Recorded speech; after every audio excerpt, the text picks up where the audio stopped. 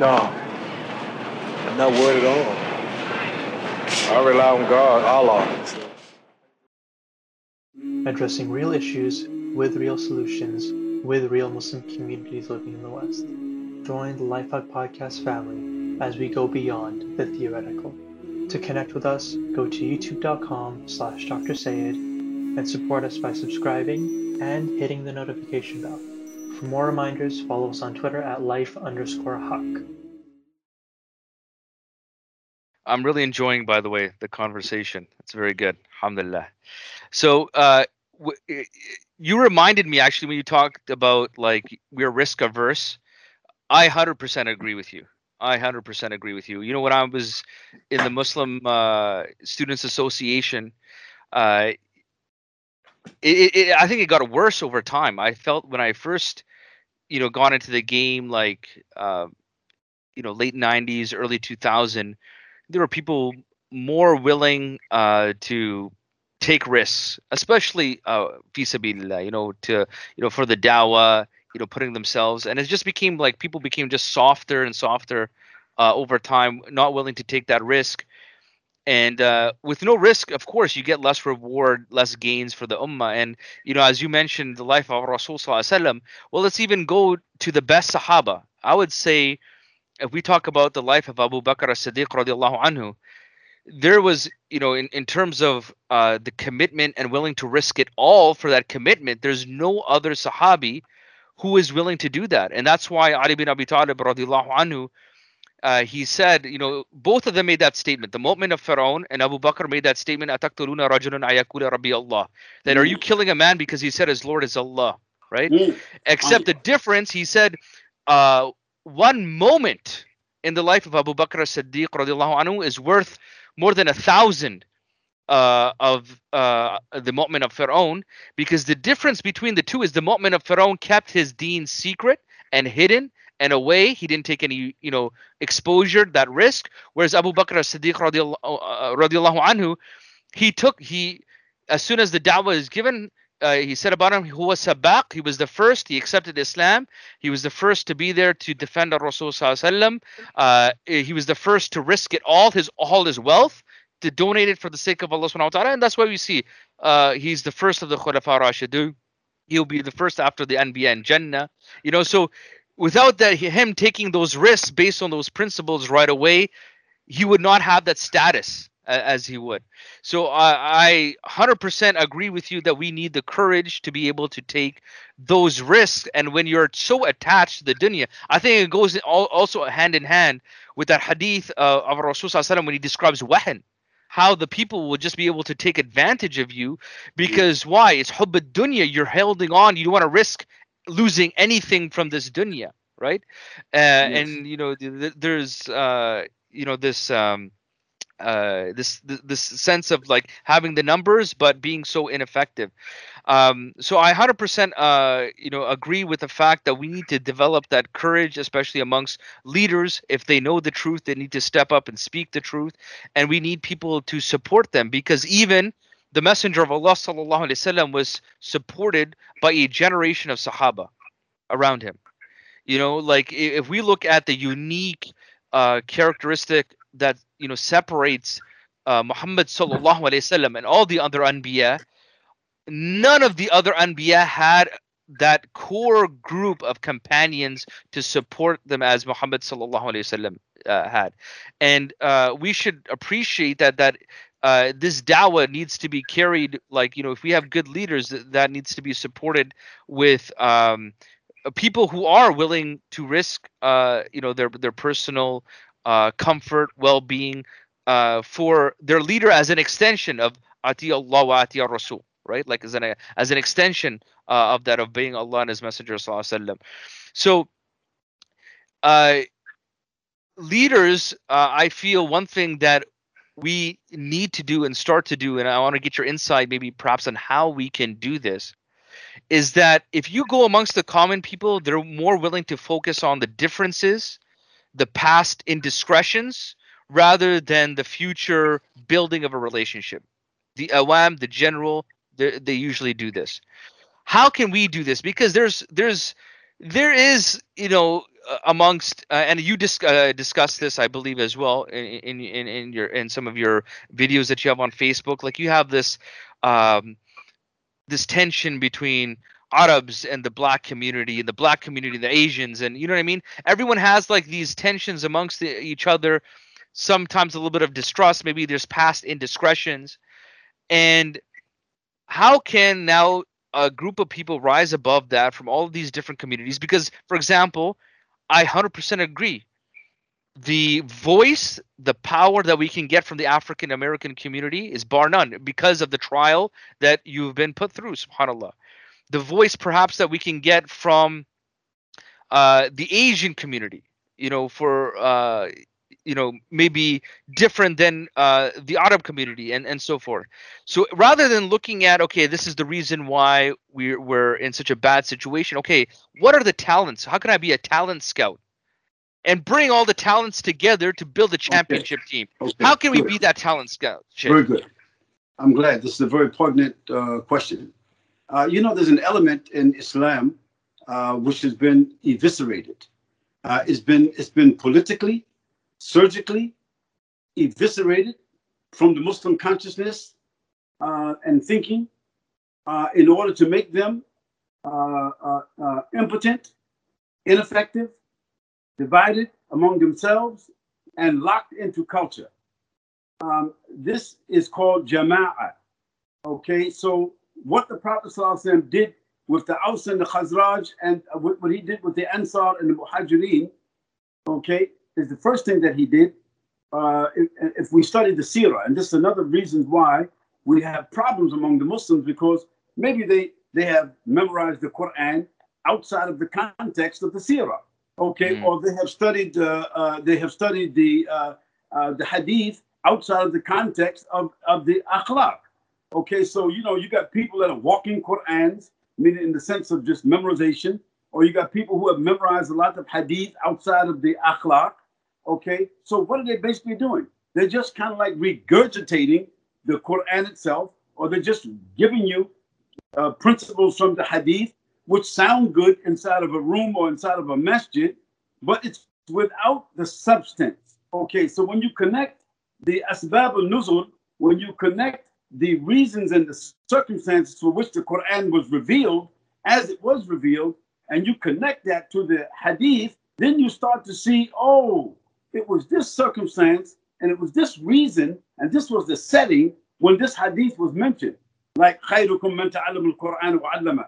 The person who related that to us is Uthman ibn Affan radiallahu anhu. So who was the person that actually characterizes that Hadith? The one that related it to us is the one that heard it directly from the Prophet ﷺ, because it was the manner of the Prophet ﷺ sometimes to say something in the face of the person that characterized that particular issue.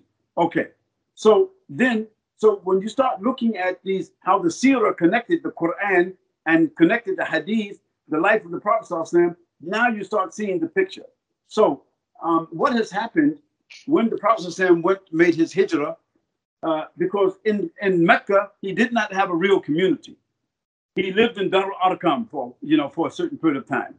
Okay, so he lived in isolation, but he could not build a social component, okay, because of the oppression. But when he made the treaty of the Aqaba Ula and Aqaba Thani, when he made that treaty and then he went, one of the conditions was that they would protect him. He didn't have that protection in Mecca, right? Secondly, when he went to Medina or to Yathrib, he found a cosmopolitan place, okay, different. There were Jews, there were Christians from Najran, there were the Jews, the Christians, there were the desert Arabs, there were the Aus and the Khazraj, who was about to have a civil war. There was others from the surrounding areas. There was a totally diverse, ethnic footprint in Medina, a diverse ideological footprint in Medina, a different makeup of people. So when Allah brought the Prophet ﷺ, he brought him there as an arbiter. He didn't send him to the Prophet, send him there as a prophet, except to that 12 people who came the first time and that 70 people who came the second time. Those was the people who he came as a prophet and a messenger. the rest of Medina, the Christians, the Jews, the desert Arabs, and all the surrounding tribes, he didn't come as a prophet. He came as a personality that was known to be trustworthy, and he could possibly he could dispel or arbitrate this pending civil war and give to that place some kind of social stability. So think about that point. Next thing, what did the Prophet do when he got to Medina, to Yathrib? The first thing he did was he united the people around himself, the people that had an oath to him. He said to them, do not call this city anymore Yathrib. You must call it now Medina to Nabi, the city of the Prophet. Why he did that? He wanted to give the city in their minds a new identity. He didn't force that upon the others. They could call it what they wanted, but he did among his followers. He wanted to give them a new cosmopolitan, if you want to call it urban identity. So that was number one. The second thing, he understood that there were dynamics in Yathrib that were quite different and explosive, that if he didn't resolve it quickly, there's going to be some problems from the Muhajirin and the Ansar. And so he made them, what did he do? He made them brothers. He took Ansar and he took Muhajirin and he put them together and he said, you must act as brothers. So what did the Ansar do because of their nature? They took the Muhajirin into their homes. They made them family members. And so because of that, the seed of Jama'ah began to build. And that Jama'ah was not built upon ethnicity. That Jama'ah was surely the Arab culture in general was still there. But that Arab culture was so diversified that, that was still, maybe it was like a boiling pot. But the Prophet ﷺ, in his wisdom, he arbitrated issues between the Ansar and the Muhajirin. He arbitrated between them and he made them brothers. And gradually he created a social fiber where they started to see themselves as one. And because they started to see themselves as one and to address issues as one, then even the non-Muslims of Yathrib, they were able to defend him. They were able to defend their city. They were able, to benefit. And the Prophet ﷺ was able to grow in that seed, in that soil of Yathrib, like he could not inside Mecca. So it's brotherhood. Number two, community. Brotherhood breeds community. And community is not just where you are. Muslims keep using this terminology, I'm from such and such a masjid. People ask me, Sheikh, what masjid do you belong to? I always say to them, brother, what are you? What's wrong with you? Yeah. In the masajid lillah. The masjids belong to Allah. We don't belong to the masjids. That's number one. Number two, because you built a masjid from the ground up, you say that this is our community. You don't have a community, you have a congregation. You have a congregation inside of a building. That is not a community inside of a geographical area. A community is made up of people that live together, that have a similar urf, what you call social consciousness, speak maybe a similar language and experience, and they pay taxes, and they benefit from similar central institutions. They make similar sacrifices, and they come to know each other through a period of time. This is a community, and there are leaders in that community that are recognized, and those leaders are also accountable, and responsible. So this is a community. What has happened in the Muslim world is that the idea of community doesn't exist anymore. It's gone. So I have visited 32 of the major Muslim countries out of the 87, well, actually out of the 97 countries that I have visited, 32 of them are major Muslim countries. And essentially, for the most part, they don't have what's called brotherhood and community, because the word brotherhood now has been criminalized in much of the Muslim world. If you use this terminology more than once in your talk, given a khutbah, you probably will be put in jail afterwards. Yeah. Okay. Secondly, it'll be like, come here, brother, come with us into jail. Yeah. So the word brotherhood has been criminalized in most of the Muslim world, if you're using it from a political, open point of view. Okay, next.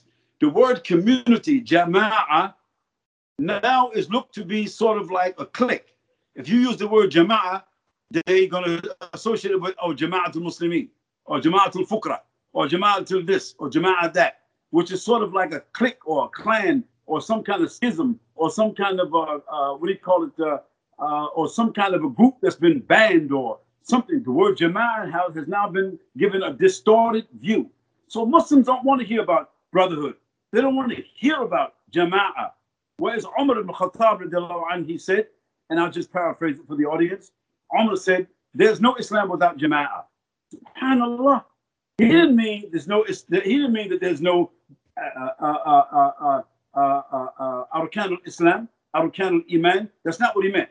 He meant that there is no social public manifestation of Islam without the Jama'ah, without a community, because a community is able to give sensory perception and evidence of Islam to another community. And without that community existing, the people can see nothing except themselves and some distorted images of Islam. And that's our problem. So what I'm trying to do as an individual, to the best of my ability, I want to bring back brotherhood. I want to bring back community. I want to bring it back outside of the clique, the cultural cliques and groups that came together around personalities. I want to bring it together outside of that. You know, for instance, and I don't mind to say this, you know, part of my early experience with community, it came because I read pretty deeply the books of Hassan al-Banna, the books, you know, Abu al-Ala Maududi. Okay, for me, I grew up, I lived, I ate from Hassan al-Banna. Okay, I lived and ate from Abu al-Ala Maududi. Okay, and today my inside is still living from them, because they gave me through their writings, not so much through their groups. They gave me through their writings the sense of brotherhood, dignity, social activism, okay, and community.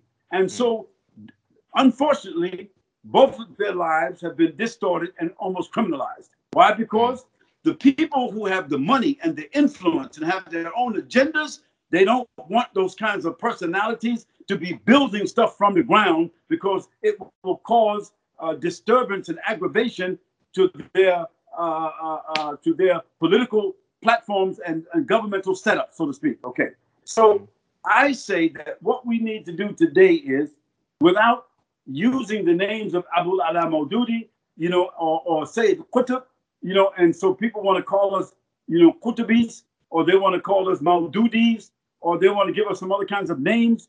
So what we have to do is we have to use the fertilizer from what they have given to us and their teachers and their sources, and put that into the soil of the 21st century.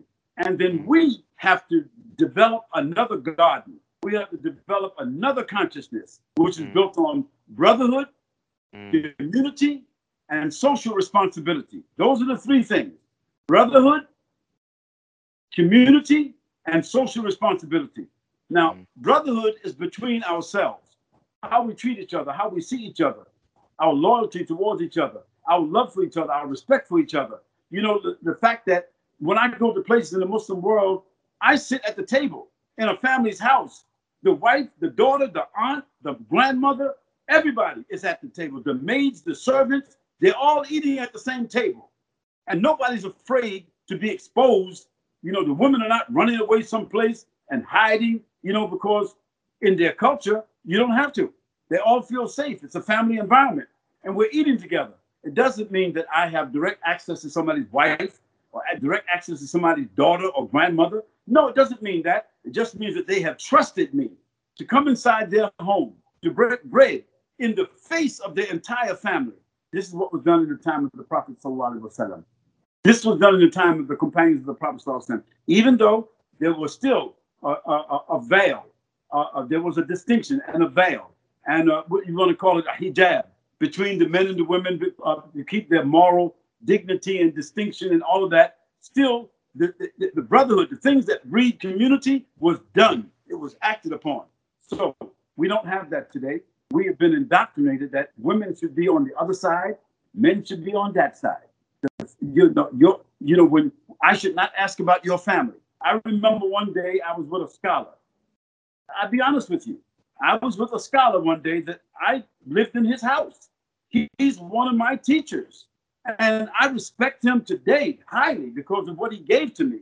And one day I was leaving to come back to America. And I said to him, Sheikh, please give my salam to your wife and thank her for whatever it is. He said, what? He asked me, what did you say?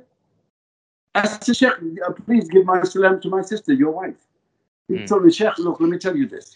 He told me in our country, a man doesn't say that to another man about his wife.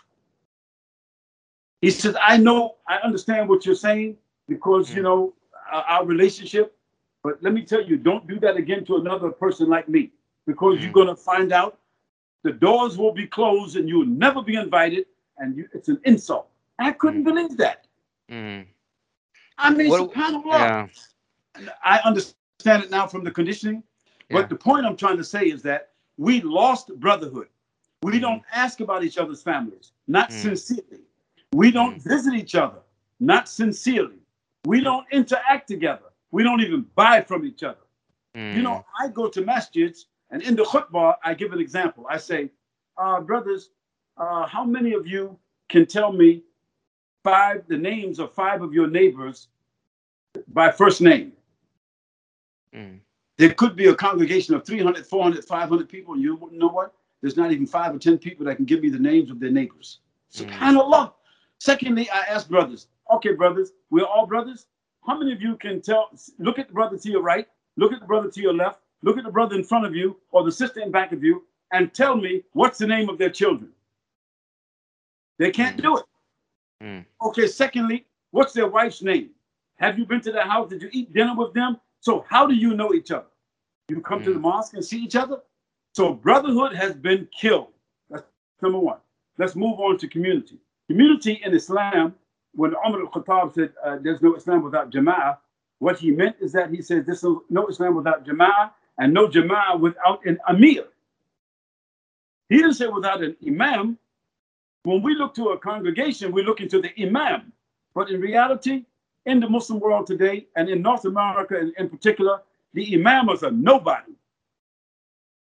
In terms of the hierarchy, the food chain, you know and I know that usually the Imam is just a hired guy who's brought in because he knows the Quran, he knows the Arabic language, he has some history and delivery, blah, blah, blah. But when it comes to what's going on in policy and being an executive, he's a nobody. It's set up that way. Why? Because they don't want an Imam that might get influence with the people and affect the policies of those who have executive status. That's just the way it goes. Now, I didn't say it's a conspiracy. No, it has become a part of the culture of the mosque. Yes. Okay. So therefore, we don't have a community because that Imam, he cannot, as a personality, build that community and that link between the blacks and the Hispanics and between the Arabs and the Asians and the Africans. He can't do that. Why? Because maybe an African brother then is going to ask for a Bangladeshi family for their daughter. And you know what that means. That is a no. Excuse me for using that terminology, but I have to be kind of like keep it real. Okay, so nobody wants some guy from Nigeria to be asking for their Syrian daughter. So to avoid that, they keep all those barriers locked down, and the masjids are usually, you know, behind the scenes. It might be called Masjid Umar al-Khattab. It might be called Masjid Abu Huraira. They might be called Masjid Furqan. But in reality, it's the Bengali mosque. It's the Turkish mosque. You know what I'm saying? It's the Saudi mosque. Or it is the Yemeni mosque. Or it's the Somali mosque. But you know and I know, and all the other Muslims know, that there's a group, an ethnic group that controls that mosque and the policies of that mosque forever. And they're never going to allow any other ethnic group to come in, to mix in, and to join them in their executive influence. And that has become an unspoken rule. I want to gradually break that rule down by doing what? Insisting upon brotherhood. Number two, insisting from the younger generation upon developing the platform of community, where we have an Amir. The Prophet ﷺ, he said, and I'll paraphrase it. He said, if any 3 of you is on a journey, select one person to be the Amir. So if it's just a journey, it's only a journey from one place to another, 50 miles or 100 kilometers or whatever we're going. What about if you're on a journey of life? No Amir? Just an Imam to lead the prayer? No, if you don't have an Amir, it's just like we say, those who do not have a plan, those who fail to plan to fail.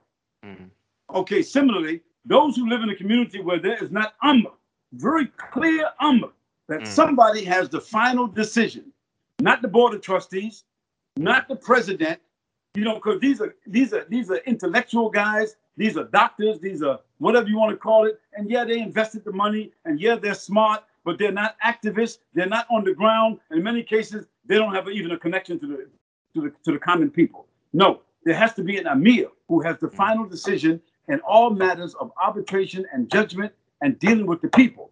So this is community. The next is called social responsibility. When you have brotherhood and you have a community, now you can interact with the greater community, even if they're non-Muslims, as the Prophet ﷺ did in Medina, because you take social responsibility. You are now taking the responsibility of your neighbors. You're dealing with not the neighbors, but they're also the social infrastructure. You are attending gatherings. The city, you're going to the city hall meetings. You are engaged in social, political issues, even if you don't vote. Okay, you are discussing issues of social responsibility. You are meeting with other people and taking responsibility for your actions. And you are dealing with the demographics and all this is. This is brotherhood, community, and social responsibility, which is not tolerated in the Muslim world today, except in certain small circles. If you go to Indonesia, if you go to Malaysia, if you go to East or West Africa, if you go to certain parts of the Arabian Peninsula, you may find that, the small little groups in a village who might do that. But on the whole, brotherhood, community, and social responsibility has been eviscerated, just like the bone has been taken out of boneless chicken. And if anybody knows how the bone is taken out of a chicken so that you get boneless breast, you get boneless chicken fillet. How's that done? It's done surgically. And it is done surgically in the Muslim world. So I have become an advocate for the Muslims when I'm talking to non-Muslims, right? But when I'm talking to Muslims inside the house, I'm not advocating their particular predicaments. I'm advocating for what? Brotherhood, community, social responsibility. And in my book, Islam, America, and the World, some of the Muslims are going to ask the question, hey, Sheikh, why you didn't talk about, you're an African American. Why didn't you talk about the African American experience in your book? You have a chance to reach all the people and let people know our situation, because the book is not about you. That's my answer. The book is not about you. Maybe in the second volume, I will do that. Maybe in the third volume, I'm going to do that. But this first volume, this is not about you. It's about us as an ummah.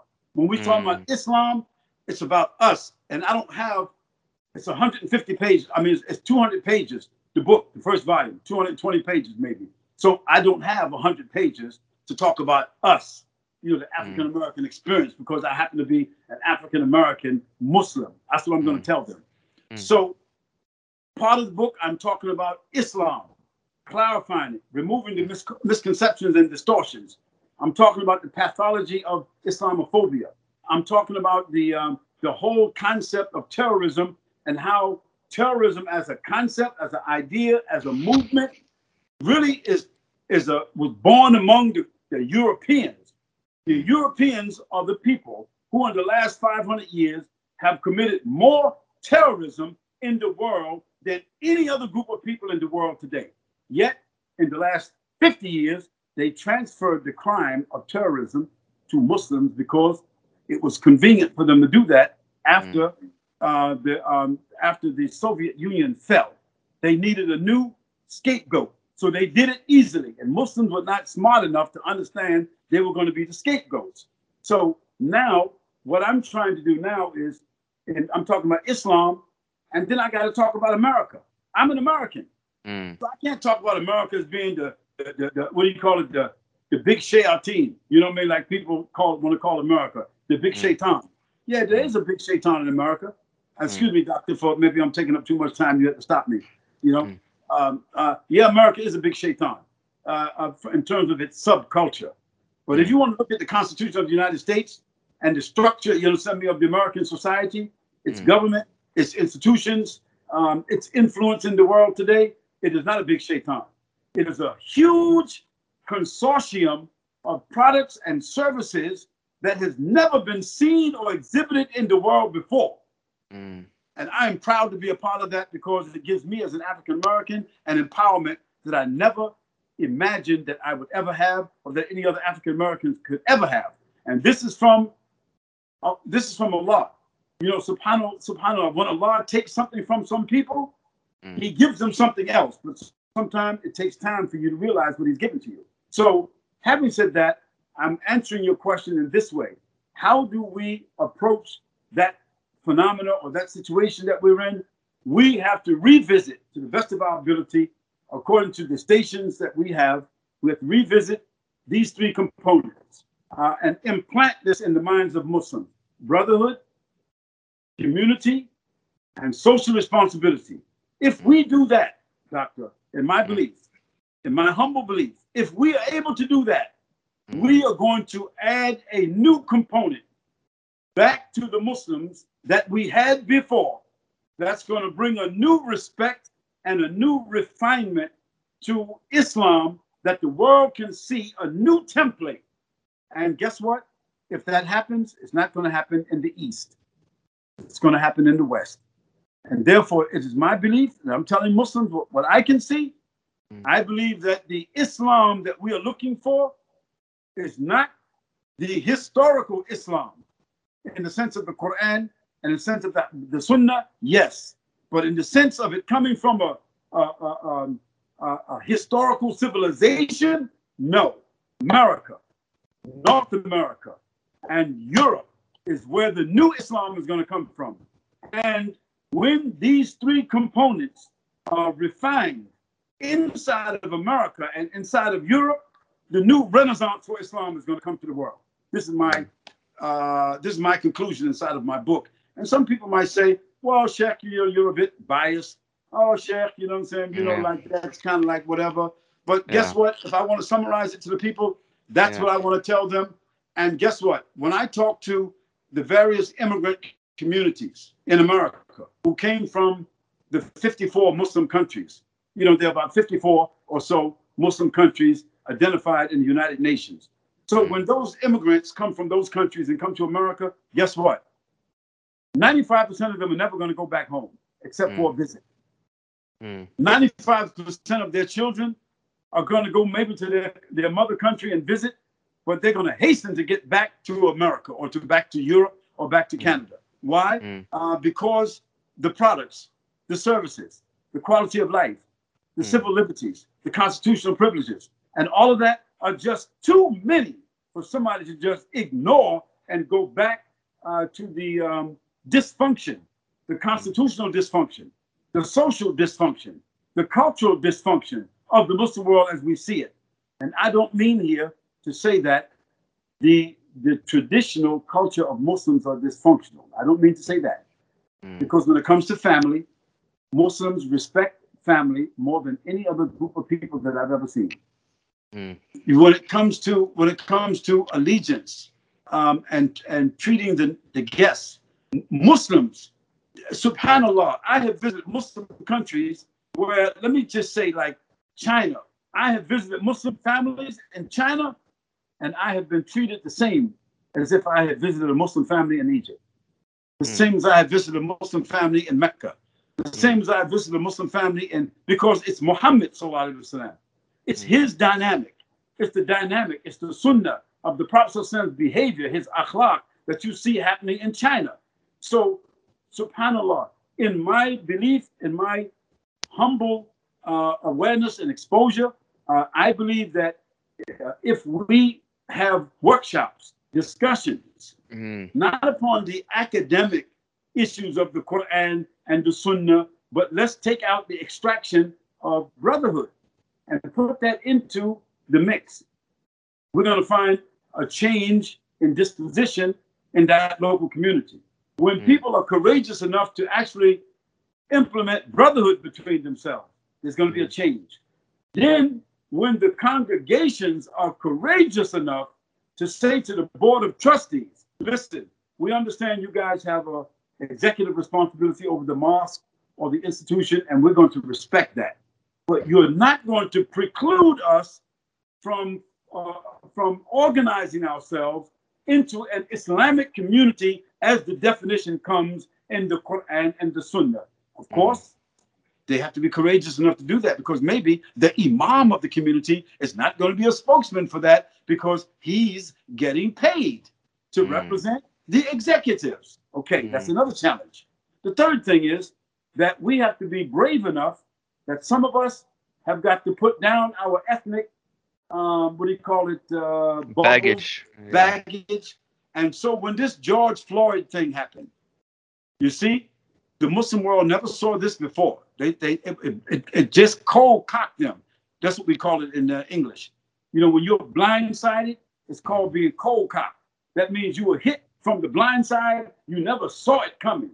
And if people saw that the George Floyd situation was a crossover from the COVID situation straight into that. The COVID situation had not even subsided. You know, and people's fear and trauma of the COVID came, boom, and they were forced into another trauma immediately. And it happened so seamlessly that people didn't even realize it, that we crossed over from one disease, you know, which was the pandemic, into another disease, which was what? Global and systemic racism. And we crossed over into it just like that. And people were blindsided because they didn't know how to act. So in my country, here in America, the immigrant community just didn't know what to do, because many of them were sitting on the fence. And many of them also was inside the communities where they were actively acting as racists. And in fact, the George Floyd thing happened was triggered by an immigrant who overreacted. George Floyd went into his store and gave him a check that when he saw it, the check bounced. It was not a good check. That guy accused him, threatened him, and they called the police. George Floyd left his store. The guy was selling alcohol, girly magazines. He was selling, the lottery, and all the haram stuff inside that store. Yet when George Floyd, a black guy, came in and gave him a $25 check, he overreacted. He called the police. When the police came, the whole thing came out. And then this whole thing that happened all over the world, what triggered it? Overreaction with racial overtones. Now that was one. Second thing, after it all happened, the immigrant community didn't know what to do.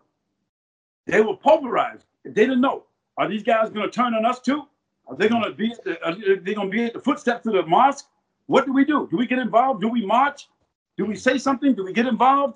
Until right now, most of them still ICNA, ISNA. I don't know the organizations that are sisters to ICNA and ISNA in Canada, but I can just tell you they were ISNA, ICNA, and MAS. They were pulverized. They didn't know what to do, and still, for the most part, they don't know what to do. Why? Because it's a social issue that blindsided them. Whereas if they were already activists in the community and had built up their responsibility and had built up their engagement inside the community, they would have come out into the general community and met with other people in the community and developed a strategy on how to deal with that situation, but they couldn't. So I'll stop right there for a moment.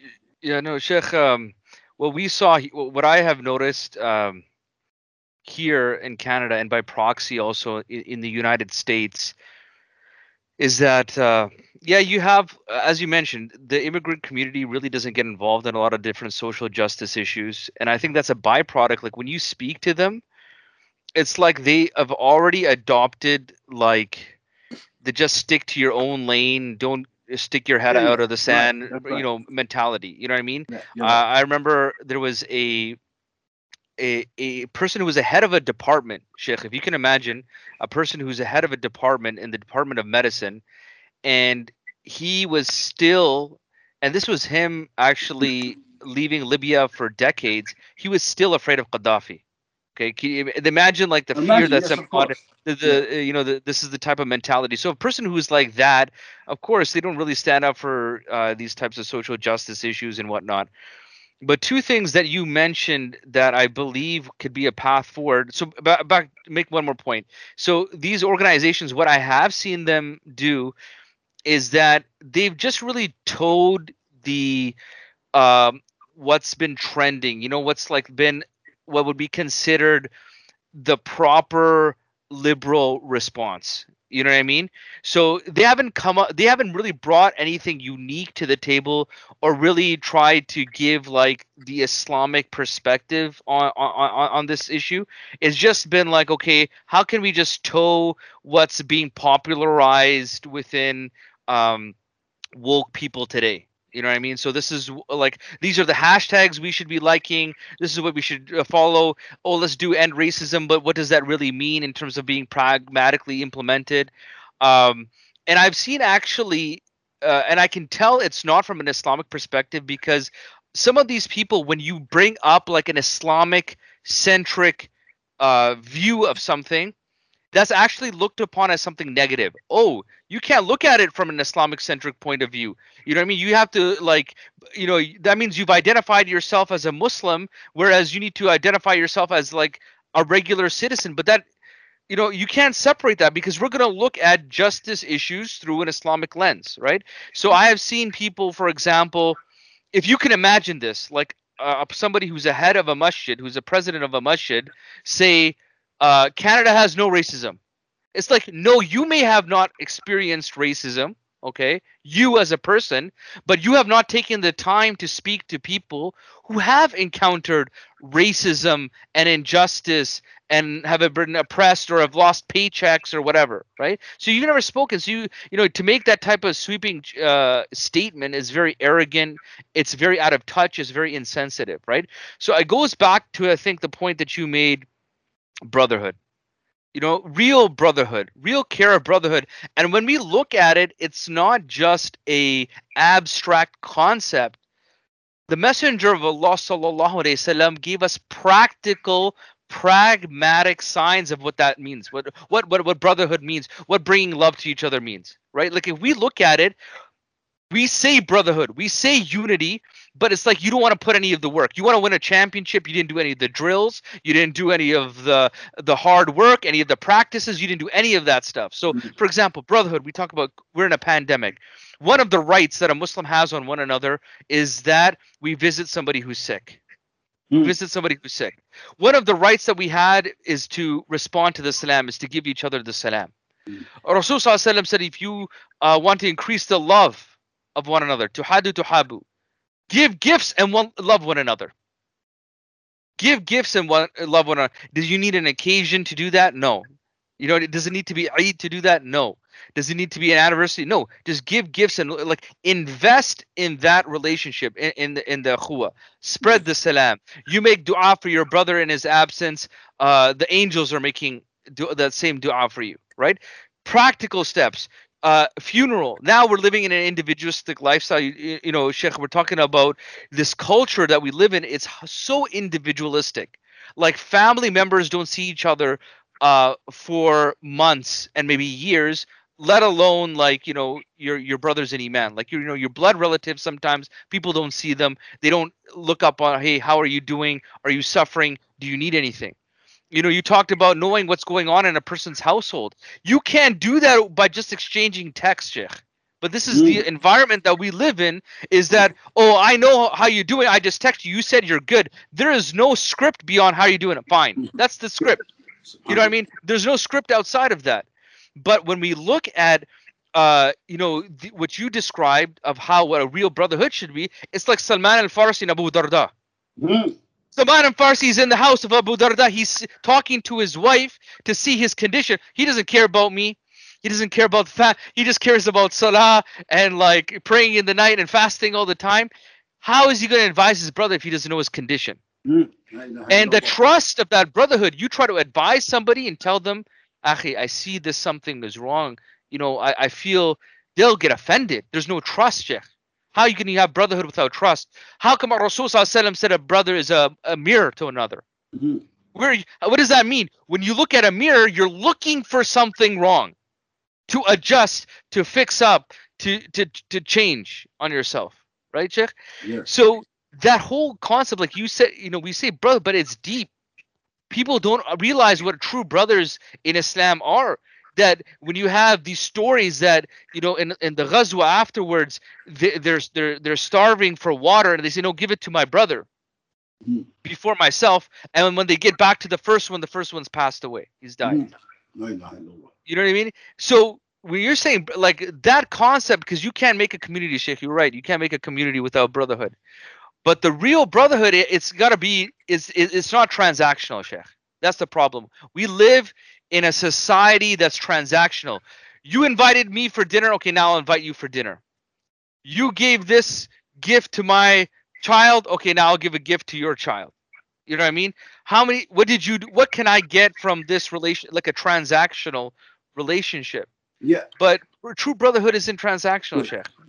Let me see if I can comment on a couple of things.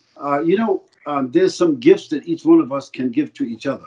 Yes. When we come together, you have a background, and there are some beautiful gifts from your culture that if I take the time, I'm going to be able to gain. My wife, who happens to be a Somali, she says to me one day, she was trying to give me a message, right? And so she said it in a different way a couple of times, but I wasn't listening well, because sometimes a woman, she doesn't really know. She's an immigrant. She just got here. So what does she know about all my things that I'm encountering and my background and all of that there? You know what I'm saying? So I'm not kind of like really listening. Yeah. So then she says it to me in a Bedouin way. So listen what she told me. She told me, Sheikh, she was trying to tell me that, Sheikh, you have to be independent. If you want people to respect you, you have to be independent. You have to be reasonably independent. But she's not an intellectual. She's a Bedouin. I'm saying she would not mind me calling her Bedouin, because it just means what it meant at that time, that she was born in the village. They have very pristine principles about family and community and all of that. They have strong connections to their family. They have strong connections to their culture. And they're kind of like simple people, right? We say not educated, but simple, but very profound. So look what she says to me. She says to me, Sheikh, if you really want to have good influence among the people, she was talking about, we were living in San Diego at the time. So she says to me, Sheikh, we have a saying in Somalia that if you have your own breakfast, anyone will invite you to lunch. I said, wow. I thought about what she said and the implications of what she said. And I mean, somebody that had a PhD, they couldn't have said it any better. That socially, you need to cook the rice. She was telling me, if you cook the rice, anybody can give you vegetables and so on and so. But if you don't cook the rice, ain't nobody going to invite you to lunch. If you don't have your own breakfast, no one is going to invite you to lunch. If you don't have the basic ingredients of stability, nobility, independence, people are going to not really see you to be a distinguished person. They're just not going to do it. This is human. Of course, she's just talking about human people, but she said it in her own way. So, having said that, we can learn something from each other, and that is that if we spend a weekend together, you will be surprised. Just a weekend, like a retreat. You invite me to a retreat. It may start after Jummah. And so we spend Friday night together, we spend Saturday night together, and we go back to our homes on Sunday. Those people that you spend that retreat with, they become a unique group of people in that area for you. You know why? Because they were Africans, they were Asians, they were Arabs, they were African Americans, people from different parts of Asia, and maybe the group was like 50 people. 20 women and 30 brothers, and the sisters was on that side, and the brothers was on another side. And we went out, we did some camping, and we walked the trails, and we ate dinner together in a big dining hall or whatever it was, and we spent that retreat together. You will never forget that experience. Why? Or you will never forget those people. Why? Because in that time, you got up together, you went to sleep together, you ate breakfast together, you ate dinner together, you walked, you talked about their family, their experiences, their childhood, their cultural principles, and you talked about issues that were contemporary and how, if you could, how we would, how not I would, how we could solve this situation. Now, I can tell you that over the last 20 years, I have attended at least 15 or 20 retreats like that. Those people I attended those retreats with tend to become the most prominent people in my mind. So why? Because we were able to demonstrate a microcosm, a macro, a micro. We were able to experience a micro of brotherhood. We lived in that retreat for a moment, community. And we lived it for a little bit until Sunday afternoon. And the next time we saw each other on Monday or in the week sometime, we looked at each other and we said, wow, we just wish we could go back to that. Okay, so You're literally just describing this leadership camp that we came back from. We've been doing it for this is the 15th year that we did it, and we go for a week. So you're literally just describing subhanallah. Great minds, alhamdulillah, we think alike, alhamdulillah. When I spoke to your colleague, and in our early discussions, and I hope he doesn't mind me saying this, in our early discussions, when he said to me, oh, Sheikh, we have this here podcast that we do, and we would really like you to, I was kind of trying to be soft. I was soft gloving him. We call it that, soft gloving. That means that I was not really, because I didn't know him that well. And, I'm trying to be respectful and diplomatic and all of that. But I'm feeling him out. And I'm seeing whether or not I could be honest with this guy, whether to be diplomatic, patronizing, whatever. And I'm trying to cut through the chase, and I tried him on a couple of issues. And he came across good. He backed up and he came back. And he understood what I was saying, even though he's a doctor. You know what I mean? Like, meaning that you wouldn't think a doctor, a medical doctor, he can actually sometimes they're very easy to injure. Us guys from the ghetto, sometimes we talk to doctors and guys with PhD, we hit them in the gut and they don't come back again, because they're not just accustomed to that, right? Yeah. So anyway, I said to him, listen, brother, I want to be very honest with you. I appreciate the invitation, but if there's not really something substantial that we're going to accomplish, I'm going to pass on this. That's what I told him in so many words. I want to know, what is the maqasid of this? What do you want to get out of it? You just want to get a podcast, you want to talk, go back. I did hundreds of those and nothing came from it except a pat on the back, okay, a lunch, go out to lunch, okay, and maybe a promise to let's do it again. Nothing has come, and I'm not willing to go through that over and over because there's a waste of time. And I don't need to be popular, and I don't need to come into an environment of talking where we're going to patronize each other, and we're not going to talk about any real issues. And secondly, there's not going to be any aim, no objective at the end.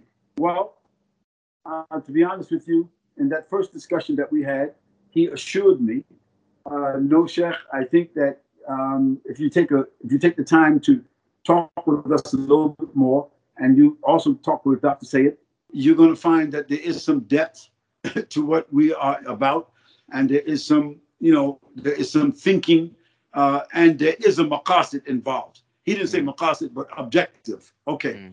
Okay. Then it led up to, he and I had a very substantial 1 hour and a half conversation before you and I spoke. After you and I spoke, he and I had another 1.5, 2 hour conversation. And so in those conversations, I was able to roll up my sleeves.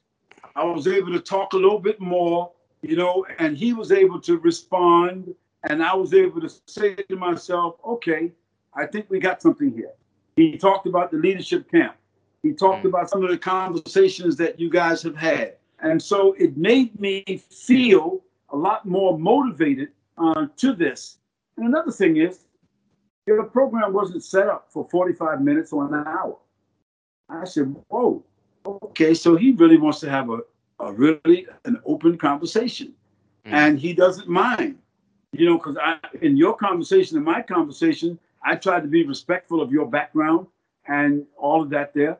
But I dropped a couple of things in that conversation to kind of see whether or not how you would handle it. You handled it very well. I don't mean as an intellectual, but you handled it very well in terms of some of what I consider to be my protocols, some of my concerns that myself and my colleagues, we've decided, okay, that Sheikh, before you go there or some other place, let's set up some protocols so we really get something out of this. Well, you answered and responded to that very well. So I just want to say that I think that I determined that there was a like-mindedness before today. And the other thing is what I determined is that maybe even you guys have taken it to another level, that the Purpose of Life Foundation, okay, my formal organization, the Purpose of Life Foundation, that even though we've maybe done some international global work, some NGO work, and maybe as a personality, you know, maybe I got some leverage or mileage that you guys don't have. But on another level, you guys have done the work. You have begun to initiate the kind of apparatus that I personally, and after talking to my colleagues, that I said to myself, you know, I think that these guys, they're in Canada, and, you know, they're a little bit on the, what's called it, they're kind of like on the intellectual side of things, you know, high tech side of things. I'm telling you some of the conversations I had with some of my people, but I kind of think I can handle it. And I think I can kind of like work with them so that maybe through this discussion that they can grill me in front of their audience. And at the same token, I can also reciprocate. I can kind of like grill them too. So we can put the heat to each other's burger and we come out of it, you understand me, with what we want at the final end, a meal to bite down on. And so this is what I'm finding. And I want to say to your audience that that this was not rehearsed. Yes, no, this was definitely not rehearsed. Okay. And even to be honest with you, when one of your technical people sent me a full page of technical protocols, to be honest with you, I didn't like it. I'm a guy that shoots straight from the hip, even though I'm not informal. I research, I prepare, I write things out. I have a script. That's the way a lot of people don't know that, but I am very scripted. When I give a khutbah, I'm very scripted. Sometimes even in the khutbah, people say, Sheikh, why you keep looking down at the paper? Sheikh, just let it flow. Well, I don't, because I know that when you let things flow spontaneous, there's going to be some regrets later on. Because even the best speakers and the best intellectuals in the world, they have learned to put a script there, or speech writers have put it there for them, so they have less regrets. Okay. Yes. So when your technician gave me that, and I said, hey guys, look, I appreciate all the technical protocols that you got set up, but I'm not really like a technical guy. I got high tech stuff around me, but you know, you can see when we set up, I didn't know a lot of things. That's how I learned, impromptu. I said that, you know, I'm not really comfortable with a lot of that. Guys, look, you want earphones? I got them. You want me to have my iPhone? I got an iPhone. I got a Samsung. I got that. I got a slow Hewlett Packard PC, a personal computer, a laptop that probably is not going to do the job for us. But that's what I've got. I've got a tripod. If that's not technical enough for you guys, I don't know what you want to do, because I'm not just there. So I was talking like that. And so, and your technician also was very nice. They said, Sheikh, don't worry. We'll work with whatever you've got. And, we'll just weed it in. And that's what you've done. And I have to apologize to your audience. I had to dash out to get my cord. You know what I'm saying? I had to kind of like make some other adjustments and all of that because my phone was going off. You had to tell me with your phone, hey, Sheikh, there's a little moon thing on your thing. That means do not disturb. That means I haven't used it before. So I appreciate that you guys were patient and tolerant with me. I'm like a high-tech OG, that doesn't really know how to use all the stuff that's around him. Yeah. So you guys were patient with that. At the same token, I'm kind of like, how can you say it? I'm a hard rider. What R-I-D-E-R. Yes, sir. They got low riders and they got hard riders. That means that the kids in the street call it rocking hard. So for me, excuse my terminology, but the kids in the street, they know what it means when you rocking it hard. That means that sometimes as a OG, an older generation guy, I'm rocking it quite different, and I might make you uncomfortable sometimes because I can switch. Sheikh, you will make us uncomfortable, Sheikh. Like I said, we've dealt with so many different people, and we have no problem with that because one of the things that we train on from the beginning is to have that akhlaq, that adab, to be able to be patient, to deal. That's I think fundamental training that everyone should receive. Unfortunately, we're kind of disconnected with it nowadays. So that hasn't been any trouble at all, and I don't mind that. To tell you the truth, Sheikh, that's understandable. You know what I don't understand, Sheikh? You know what I don't understand? Because I've been in the game, and unfortunately, when you have people who are speaking, representing, teaching, and they're inauthentic, they say something, and it doesn't mean you're exactly the same because everyone makes mistakes. But you say something and you're fundamentally different in your personal life, or you're fundamentally different behind the microphone, behind the stage. And that, to me, I can't stand that. And we refuse to work with people who are like that. Doesn't matter how popular they are.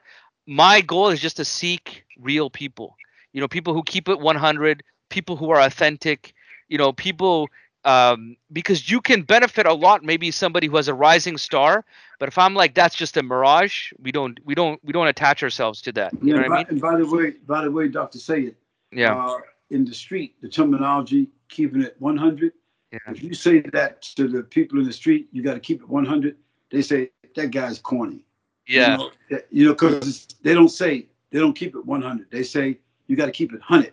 Yeah, I know that. I don't want to mispronounce it on purpose to look like I'm trying too hard. You know what I mean? No. Okay, good. Yeah. So anyway, I just want to bring that in. Yeah. And this is why, keep it 100. Keep it 100. So Doctor, this is the beauty. This is the beauty of brotherhood. Yeah. It's the beauty of Islam. That I will take from you your classic educational, academic training, and other things that you got from your culture, from your mother and father. I will get that when we are together. That refinement that I don't have from the ghetto.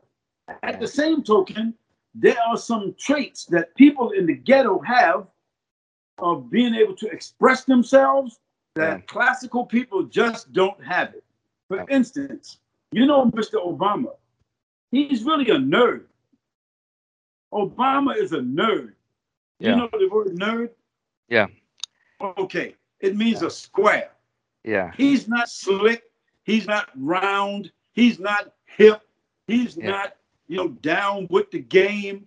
But he developed that demeanor and that swagger because it went with the people he wanted to put him into office, and it also fit with the flavor that his party wanted him to have to come in to complement his presidency. His representation of African Americans, although, to be very honest, Mr. Obama did less for African Americans than What was his predecessor? Bush. Not Bush, before Clinton. Bush. Clinton. Clinton did more for African Americans than Obama. Mm. Okay, but Obama had the swagger. Yeah. Him and his wife could dance, and he could play basketball, and he could say 100. Yo, how you feeling, my man? You know, he was nice with Jay-Z and all of that. You know, so the point is that the beauty of it is that we African Americans, we have a way of cutting to the chase, and we have a way of communicating that the world has adopted. You know, even the cap that you're wearing, you know, and even when I saw you the first time, you were doing another talk and you had the X. I said to myself, I said, wait a minute, what's he trying to do? You know, and okay, and today you've got that look, and I like that. I mean, it's purposeful. But Sheikh, you don't know how I grew up, so that's another thing we'll talk about. Inshallah. I'm not saying that. I'm not saying you're patronizing us. I'm saying that you have it genuinely. It's not that you're just putting it on because of your program. No, you are from that generation. That's what I'm trying to say. You grew up with that mixture that you feel comfortable to wear that cap. You feel comfortable to put the X on, and you feeling it genuinely. Okay? Why? Because it came organically as you were growing up. And I can also do the same thing. I can talk Harvard. I can talk Oxford. Or I can talk Harlem in a heartbeat. And this comes because I have assimilated with people of that background. And they have allowed me to live with them and talk with them and interact with them so that it's become almost second nature. I can flip a switch and know when to be corporate. I can flip a switch and know when to be urban. And so this is what Islam demands of us if we really want to become globally effective. And I think that this is sort of what you were hinting on in your previous discussion. And I'm praying to Allah subhanahu wa ta'ala that the platform that you have, the platform that the Purpose of Life Foundation has established, that we can marry, you know, we can kind of melt these experiences. And it just so happened that we were in North America. So, I mean, like, I'm not saying that this doesn't exist in Europe, but this particular flavor or this particular symmetry that we have in our dialogue right today, and the platform that you have and the experience that I have, this is North American, more so than it is European. And this is indicative of the fact that, to me, that the spirit of the deen, not the historical essence of the deen, but the spirit of the deen, which is moving all the time. When people say Islamic, it doesn't mean out of Asian African. It doesn't even mean the past. Being Islamic is a dynamic that can be housed like gas, that can be housed like energy, that can be housed like social media.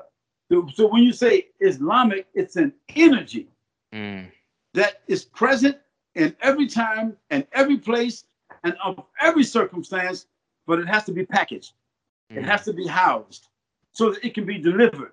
And I'm thinking to myself, sometimes, to be honest with you, Doctor, and I'm talking to your audience also, you know, there are times when I'm kind of thinking to myself, am I kind of like an anomaly?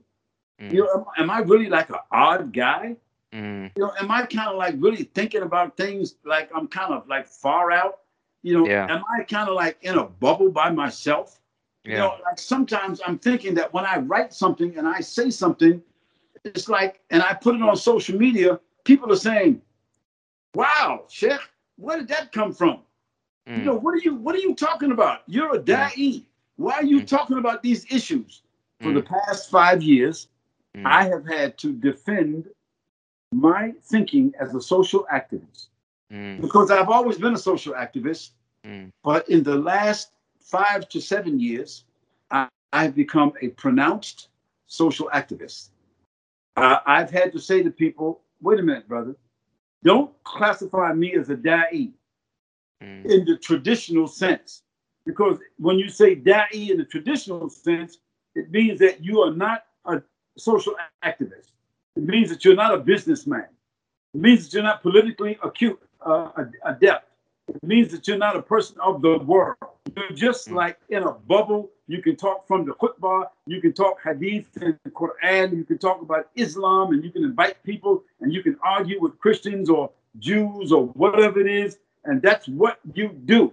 And that's what people feel comfortable. So about 7 years ago, when I started to become a pronounced social activist and start talking, selectively about brotherhood, community, and social responsibility or activism, so I had to address issues like racism.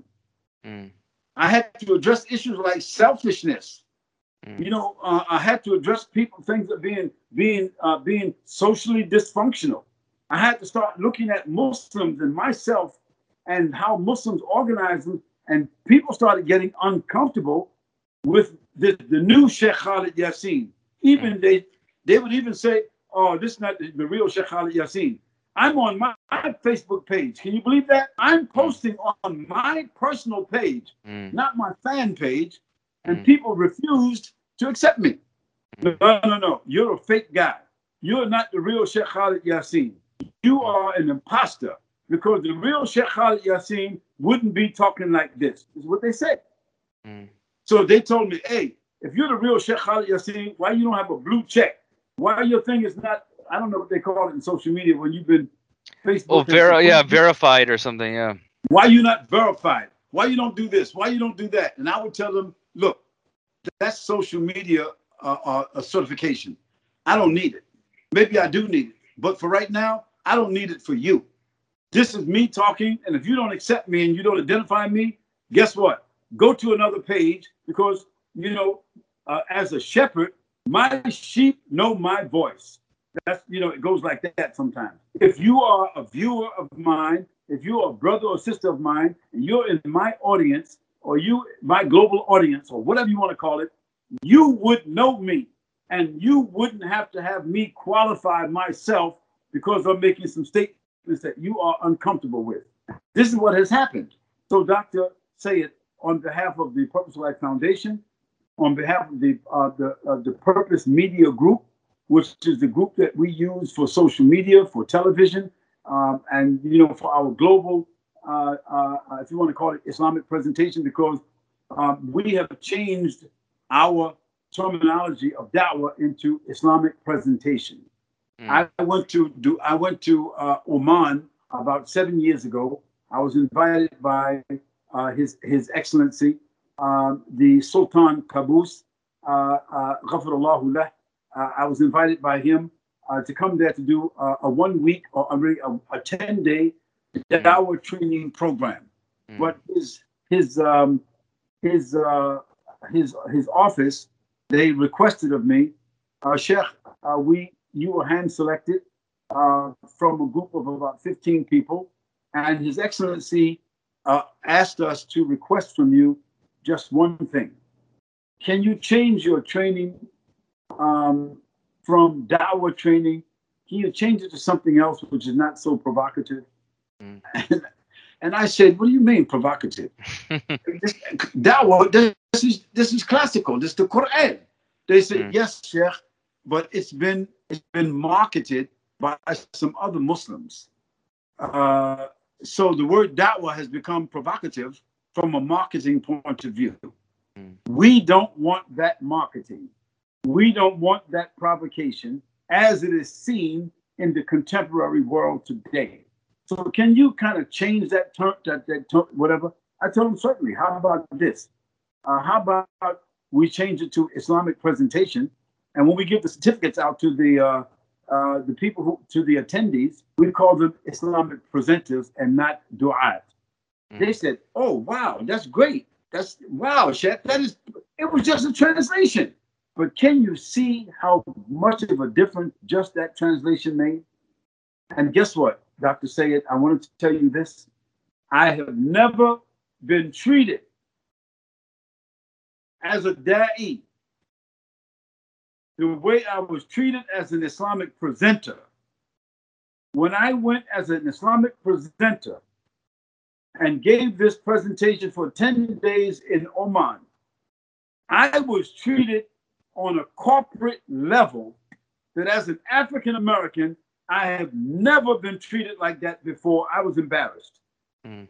Can you believe I was put in a 5-star plus hotel? Mm. My driver, my car was a Jaguar, a midnight blue Jaguar with white glove leather inside. I had 2 drivers for 12 hours each that sat in front of my hotel to do whatever I wanted them to do. I was put in a corporate suite where I didn't have to go downstairs and even order food. I was given a management secretary to send fax, to answer my phone, to receive my guests, or to do whatever I wanted. I had my own sauna, my own steam room, my own. It was crazy. I was like embarrassed. You know, like I didn't even know why they did that. You know, so guess what? It was because they wanted to treat me as an executive. They wanted to give me diplomatic treatment.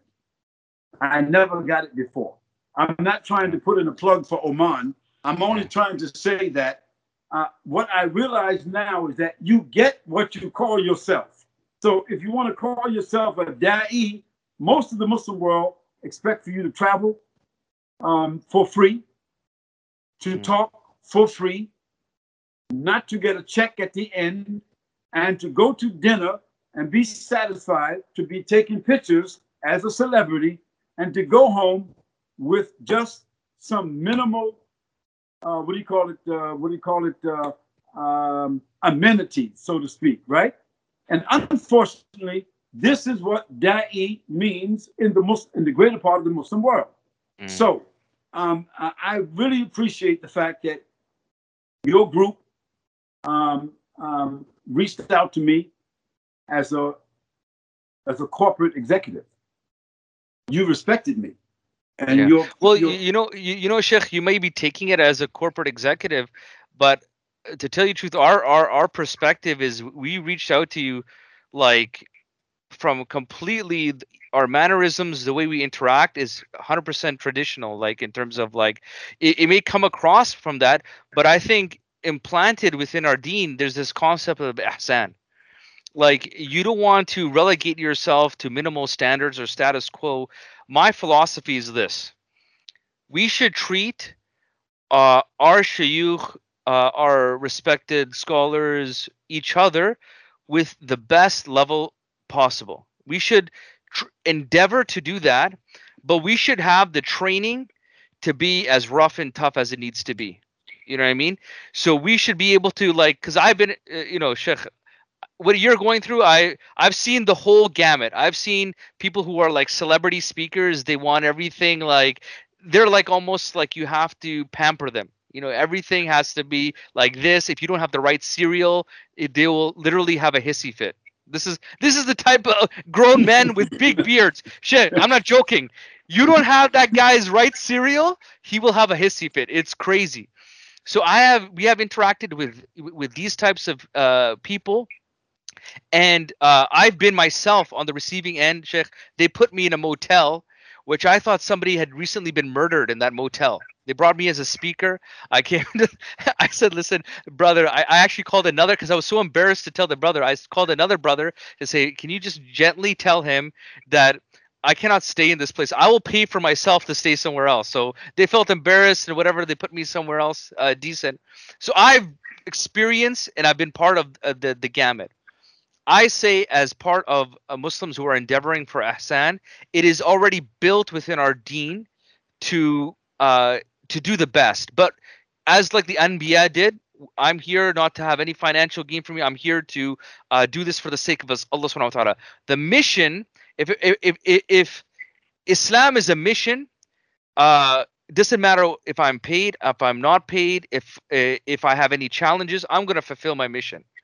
But at the same time, that's my mission. But we need to understand that, again, ihsan, love, respecting. And so if we need to elevate, like if I have the budget to call somebody in first class, why not? Why not? Why shouldn't we do that? But at the same time, if I have to travel by a camel to get to where I gotta go, okay, it's my mission. I'm gonna get there. You know what I mean? So that's the duality that we try to do, is do the best as we can, and do the best amount of respect, and not take advantage, because I've seen, unfortunately, very good people taking advantage of. We weren't grateful to them, because again, true ikhwa and true gratitude is not just lip service. You know what I mean? If I'm grateful for somebody, it's like, shukr, they equate it to iman, right? And kufr, ingratitude, is equated to each other, right? So shukr, if shukr is like equated to iman, being grateful, say if I'm grateful for you, then iman is a statement on my tongue. Iman is a condition of my heart, and what I do with my limbs, right? So if I'm grateful for, say, if I have somebody who I'm grateful for, and we shouldn't be more great, I think somebody who gets us closer to the deen, that is the person you need to be the most grateful to, because that is the best benefit. There's no other person who can give you a benefit than a person who brings you closer to the deen of Allah subhanahu wa ta'ala. So if I'm grateful for that person, then I can't just be lip service. I need to really love them in my heart. And at the same time, what can I do for you? You know what I mean? What can I do? Because shukr, again, iman is, you can't say a person has iman and they don't show any iman in the actions of their limbs. You know what I mean, Sheikh? You know what I mean? So I think, like, our approach, like I said, is that whatever we can do in any manner that we can, we just want to find good, authentic people. And it's like that, if you're able to find that, and you can bring those core principles back in terms of how we deal with each other, in terms of our objective, in terms of our mission, you get enough of those people, as you mentioned, Sheikh, there's going to be immense change. Will cause that is the hardest fixture to put in. Once you put in that fixture, the lights will go on. Addressing real issues with real solutions with real Muslim communities living in the West. Join the Life Hub Podcast family as we go beyond the theoretical. To connect with us, go to youtube.com/Dr. Sayed and support us by subscribing and hitting the notification bell. For more reminders, follow us on Twitter at life_Haq. Do I feel that the New York police are providing enough protection, or do I have to have protection of my own? I look for protection from Allah.